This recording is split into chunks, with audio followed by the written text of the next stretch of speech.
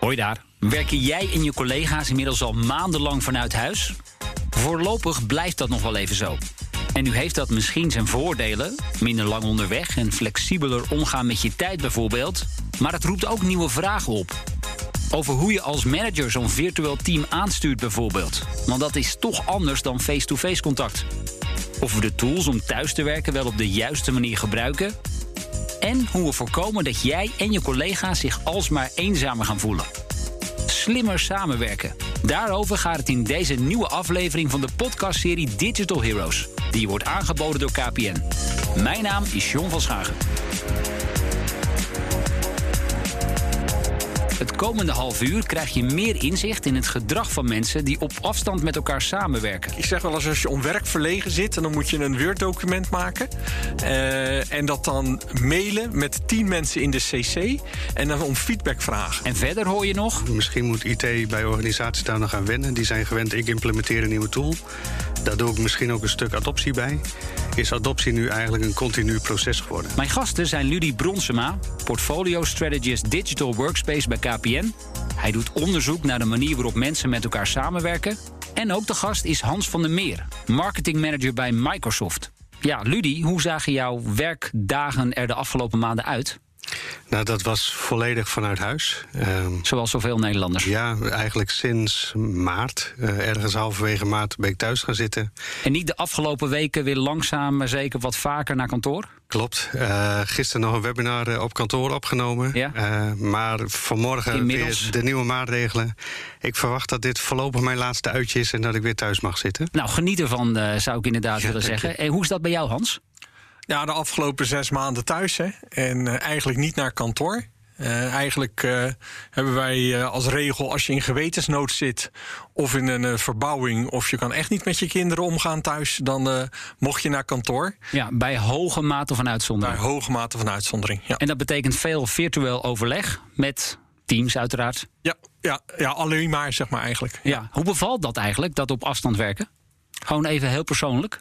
Nou, dat ligt aan je eigen omstandigheden. Gelukkig heb ik oudere kinderen en ik heb een eigen kantoor wat ik kan afsluiten met een goede stoel, een goed bureau.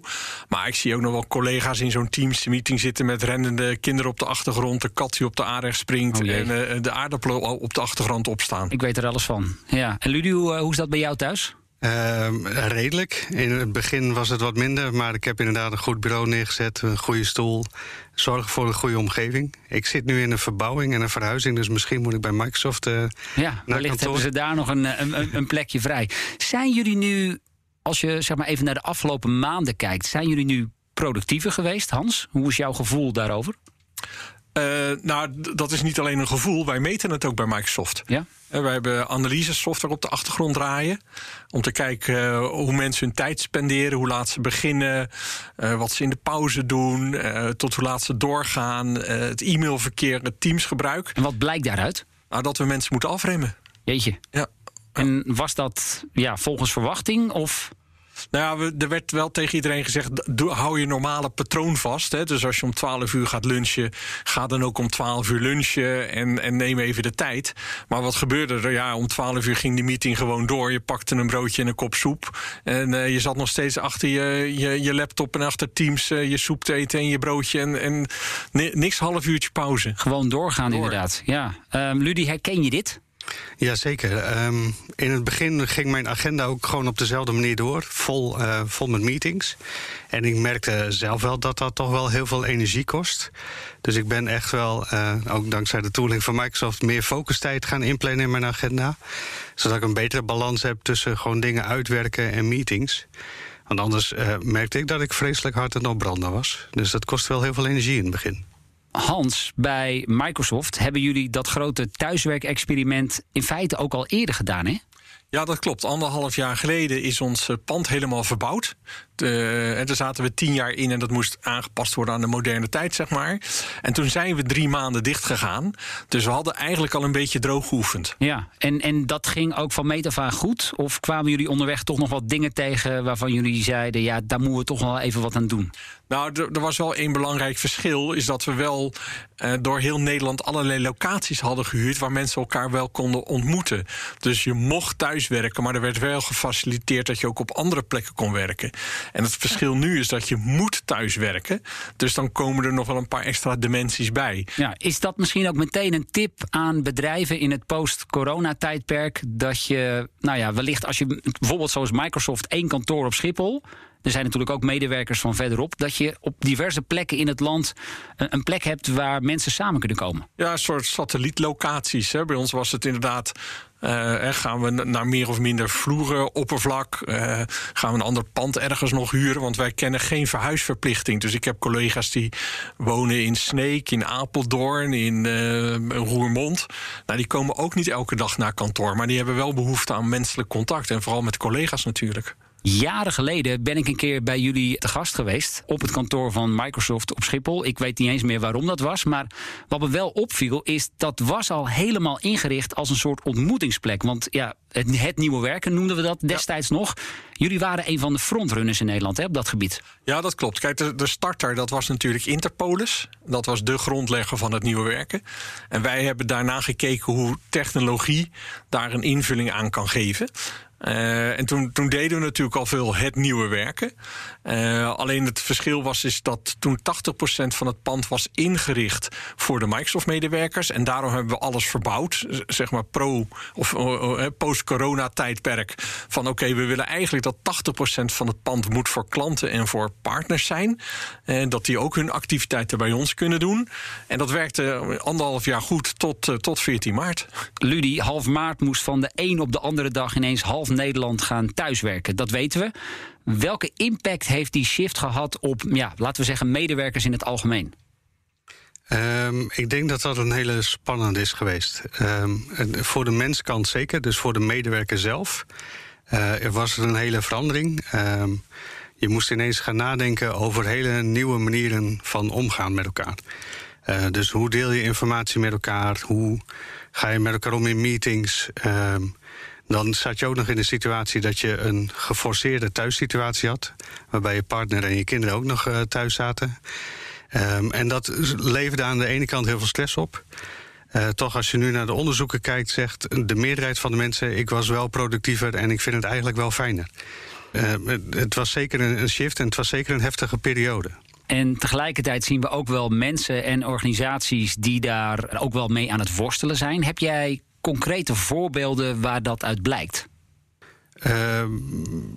Ik moet bijna mijn vrouw zeggen: joh, sorry dat ik je zo vaak als voorbeeld gebruik. Nee, maar doe maar. Mijn vrouw werkt in het basisonderwijs. En dat is een sector die niet heel erg bezig is met thuisonderwijs. Laat ik het zo stellen. Nee. Die ging ineens van de ene dag op de andere lesgeven via Teams.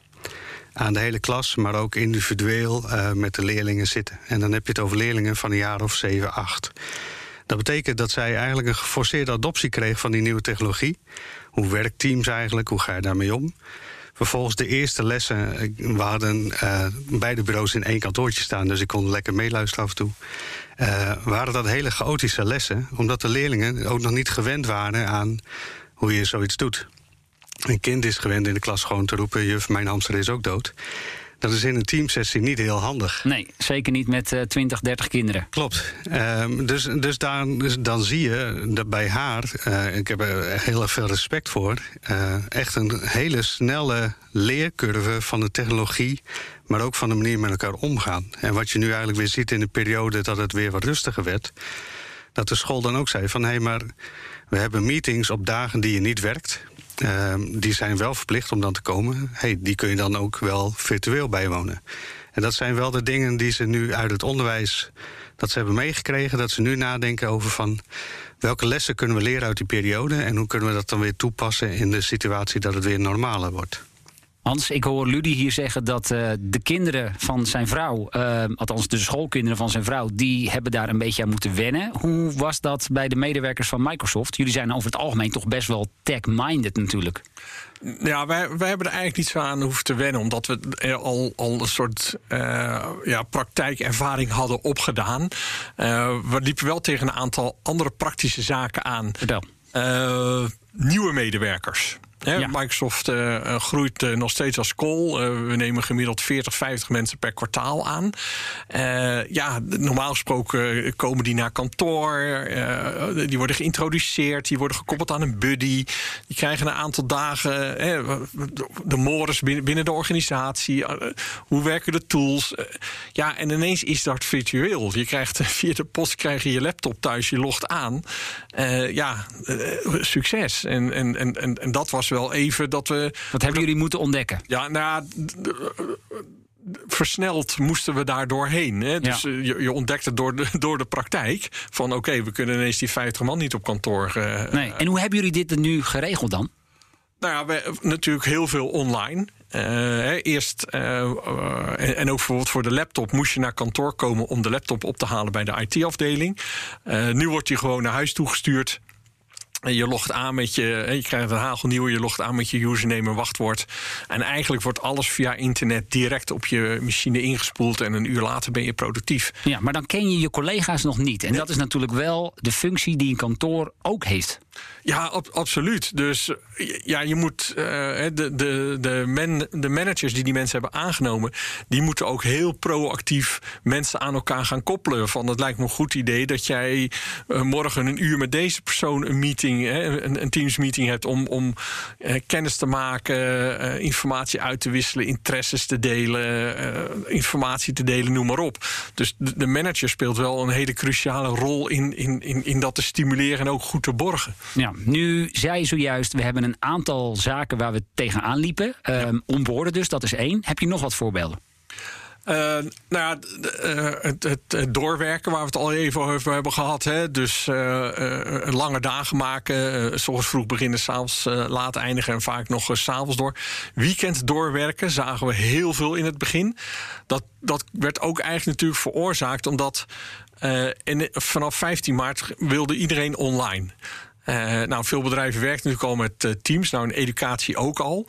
Maar de vraag was ineens zo groot dat wij binnen Microsoft enorm moesten opschalen. En ook mensen ook vrijwilligerswerk gingen doen. Van mijn school heeft geen Teams. Hoe kan ik als ouder toch de school helpen van mijn kind dat ze met Teams aan de slag gaan? Vertel nog heel even hoe vaak er van die tool gebruik werd gemaakt voor de coronacrisis en hoe vaak dat inmiddels is. Ja, in de educatie ging dat van gemiddeld 300.000 gebruikers naar 2,4 miljoen gebruikers. Zo. Alleen al in Nederland. Zo, gigantisch. Ja, en wat dan bij komt kijken is dan zit je natuurlijk ook nog met je security en je privacy. Want bijvoorbeeld ook op een school, hoog security en privacy, maar dan zit je ineens in Teams. Daar zit iedereen in Teams en dan gaat er ineens iemand op een printscreen drukken, maakt een foto van iedereen die in de team zit en deelt dat op WhatsApp met zijn vriendjes van kijk je. Dus er komen ineens allemaal dingen naar boven tafel waar je helemaal niet over nadenkt. Nee, en waar mensen wellicht dan toch even aan moeten wennen, dat in ieder geval niet de bedoeling is. Ludi, jij hebt het als het over op afstand werken gaat altijd over wat we dan noemen de 3 B's. De bricks, de bytes en de behavior. Ja. Leg uit. Ja, ik ben van de oude stempel. Ik heb vroeger ook People Process Technology geleerd. Heel goed. En eigenlijk de bricks, de bytes en de behavior gaat over. Eigenlijk hebben ze allemaal al wel aangestipt. Dus hoe richt je je fysieke organisatie in, de bricks? Dus hoe ziet je pand eruit? Is dat gericht op individueel werken of juist op samenwerken? Je bytes is hoe ziet je technologische omgeving eruit? Dus hoe ziet je werkplek eruit? Hoe ga je om met data en applicaties? En behavior is dan eigenlijk de cultuur van de organisatie. Zit je op een controlerende cultuur of juist op basis van vertrouwen? En afhankelijk daarvan heb je meer of minder moeite gehad met deze crisis en thuiswerken. En klopt het dan het beeld wat wordt geschetst dat introverte mensen daar over het algemeen beter mee zijn omgegaan dan extraverte mensen die toch het behoefte hebben aan het contact met collega's? Dat hoor ik wel heel veel. Ik zie mezelf als een introverte extravert. Introverte extravert? Ja, ik vind het heerlijk om bij mensen te zijn, maar laat me ook alsjeblieft heel vaak even alleen. En ik heb gemerkt dat ik dat eigenlijk wel heel lekker vond. En nu ik weer naar het kantoor ging, ik vind het eigenlijk wel prima om een beetje op afstand te zijn. Heel goed. Dus ik kan me voorstellen, ik heb ook collega's die graag joviaal zijn, mensen aanraken. Ik denk dat die het lastiger hebben.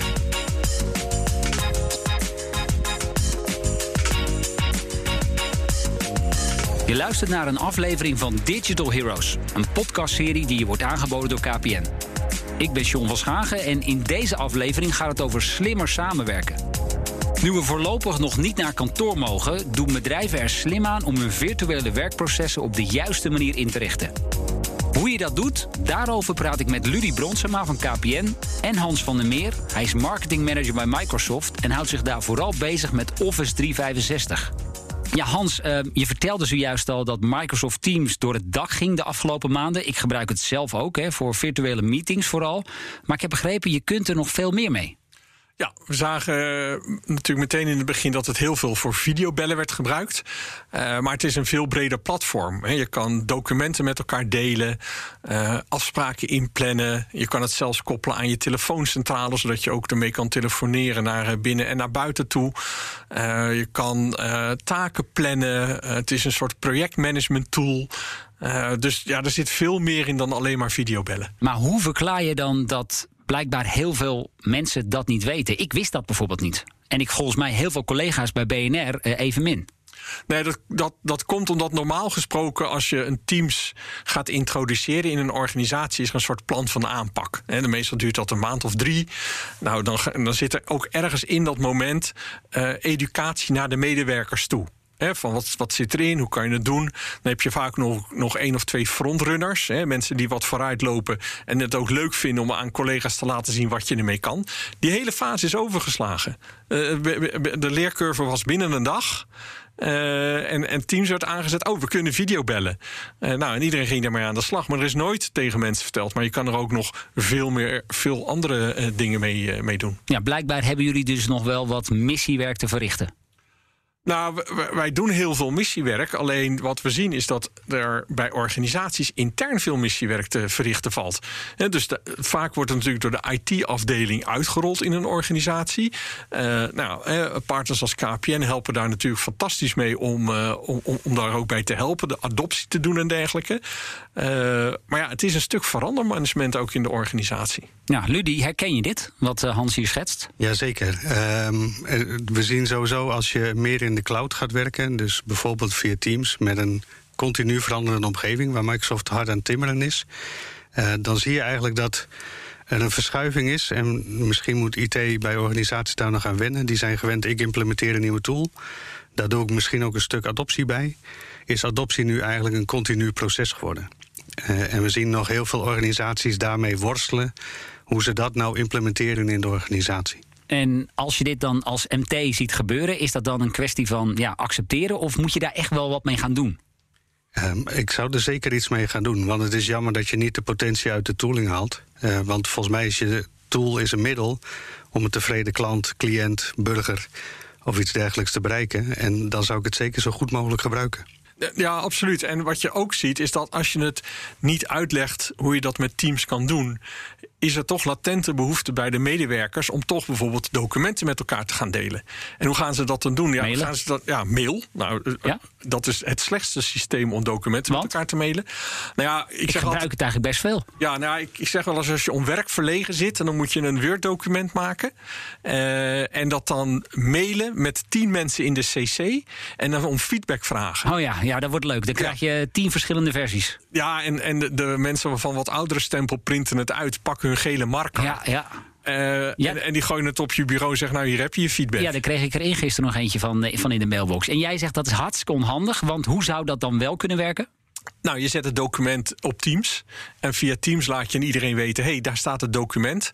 En je aanpassingen en je feedback graag in dat document. Dan heb je gewoon 1 versie van het document. Iedereen werkt aan de laatste versie. En dat is veel efficiënter dan documenten gaan rondmailen. En er bestaat ook een veel kleiner risico dat dat document in verkeerde handen komt. Ik weet niet of jij het wel eens hebt meegemaakt, maar dan mail je het document en dan heb je niet helemaal goed opgelet wie er in de toeregel stond. Oh ja, en dan is het bij een totaal verkeerde persoon beland. Ja, dat heb ik ook wel eens met een appje gehad. Dat is best wel schaamtevol, kan ik je verklappen. Ja. Ludy, wat Hans hier schetst. Stel, je ziet dat als MT gebeuren. Hoe verander je zoiets? Want het gaat over gedrag van mensen. Ja. Dat is heel lastig. Klopt. Ik denk dat daarin voorbeeldgedrag heel belangrijk is.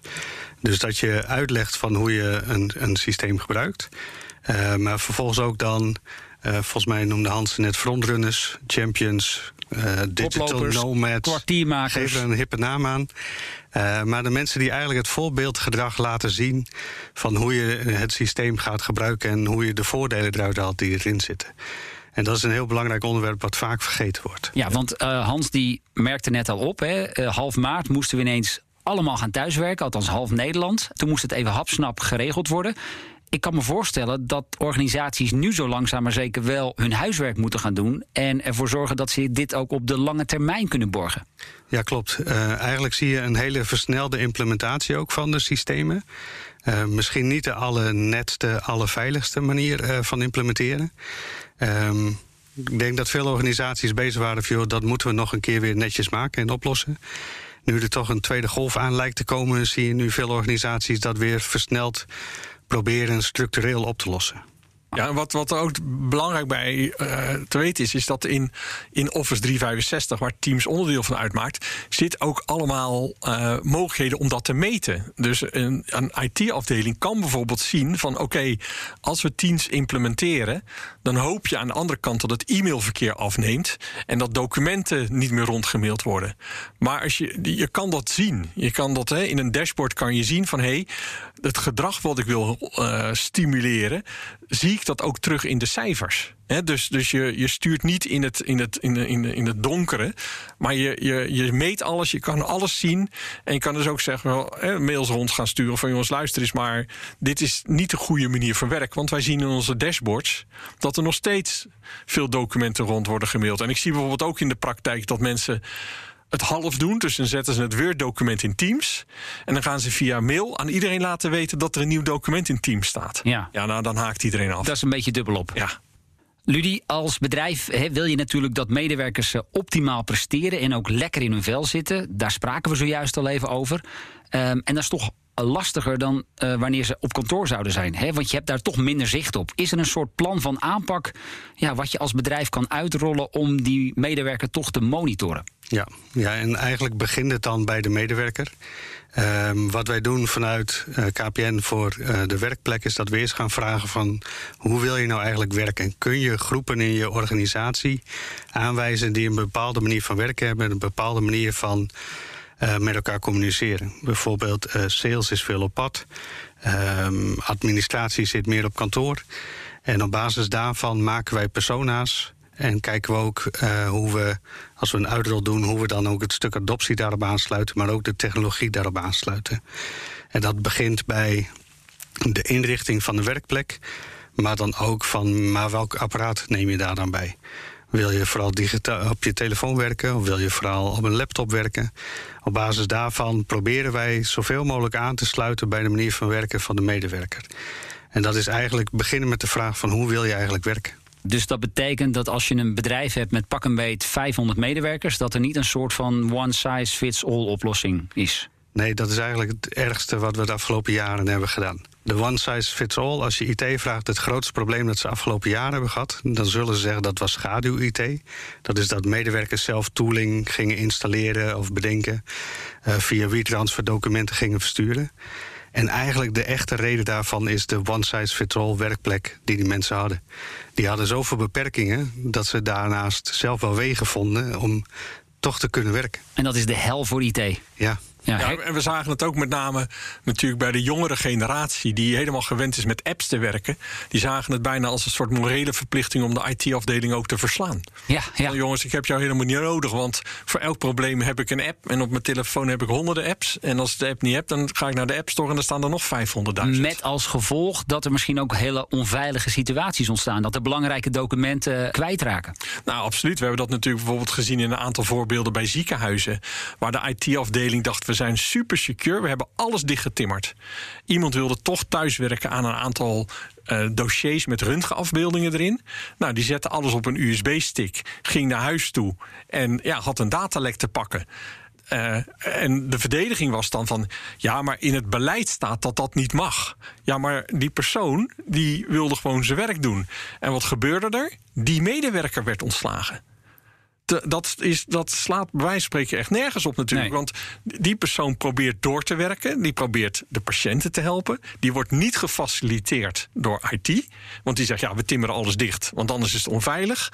En die persoon die krijgt de zwarte piet bij wijze van spreken toegeschoven. En dat is niet de bedoeling, zeg je heel nadrukkelijk. Wat we nog niet besproken hebben, dat is de rol van de manager. En ik kan me dat zo voorstellen dat de manager was iemand die eerst dan aan het hoofd van de tafel zat. Dan heb je al een soort natuurlijk overwicht.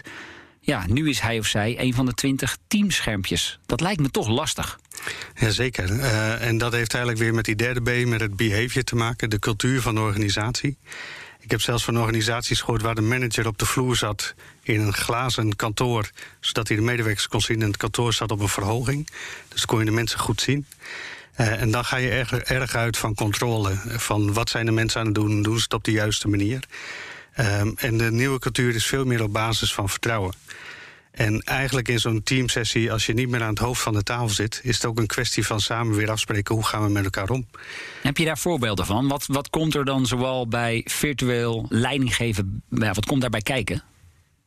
Eigenlijk heel erg sturen op output. Dus op wat hebben we afgesproken dat jij zou leveren. Dan sturen op de manier waarop jij het doet. En dat vraagt een andere manier van leiding geven en ook gewoon vertrouwen bij jou neerleggen. Ik heb jou aangenomen als medewerker om te zorgen dat jij de dingen gaat doen die ik verwacht dat jij gaat doen. En dan is het eigenlijk niet belangrijk of je dat midden in de nacht doet. Of dat je dat op het strand ergens in Rio de Janeiro doet. Als je het maar doet zoals we hebben afgesproken. En dat is een hele andere manier van leiding geven en heel erg gebaseerd op het vertrouwen dat de medewerker echt kan waarvoor je hem hebt aangenomen. Ja, wat wel aardig daarin is, als je pak maar eens een gemiddelde personeelsadvertentie erbij. Wat wordt er gevraagd? Een 1000-poot, flexibel, geen 9 tot 5 mentaliteit. Ja. Alles wordt gevraagd. Dan neemt hij die baan.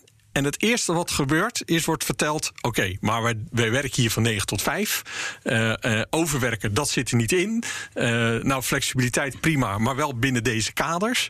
Dus dan zie je dus ook dat heel veel organisaties, ondanks dat we in een crisis nu zitten, toch heel moeilijk vinden om talent te binden. Omdat die hebben gewoon een ander verwachtingspatroon van een werkgever tegenwoordig. Wat ik ook heb begrepen is dat jullie bij Microsoft die manager hebben ingeprent dat hij of zij het begin van elke teamsessie even begint te vragen, jongens en meiden, hoe gaat het met jullie? Ja, dat klopt. Dus voordat we meteen weer de business induiken en de scorecards en noem maar op. Heel even van hoe zit je in de wedstrijd? Is er iets wat je moet vertellen op persoonlijk vlak, wat voor invloed kan zijn op de werkzaamheden die je doet? Iets wat je mee hebt gemaakt. Het kan makkelijk zijn dat in je gezin of in je familie iemand getroffen is door corona of andere dingen. En zeg maar eigenlijk even echt de menselijke touch eraan toevoegen. En hoe belangrijk is dat dan? Ja, dat is superbelangrijk. Dat zien we ook in de dingen die we meten. Dat heel erg gewaardeerd wordt door collega's. En dat doen wij ook wekelijks. Elke week, vrijdagmiddag, is er een virtuele meeting waar onze algemeen directeur eigenlijk gewoon even de stand van zaken met iedereen doorneemt. En iedereen kan gewoon inbellen en even luisteren hoe we ervoor staan. Ludie, hoe hebben jullie dat bij KPN geregeld? Eigenlijk zijn wij heel erg gewend al aan thuiswerken. Dus de transitie voor ons was niet heel lastig.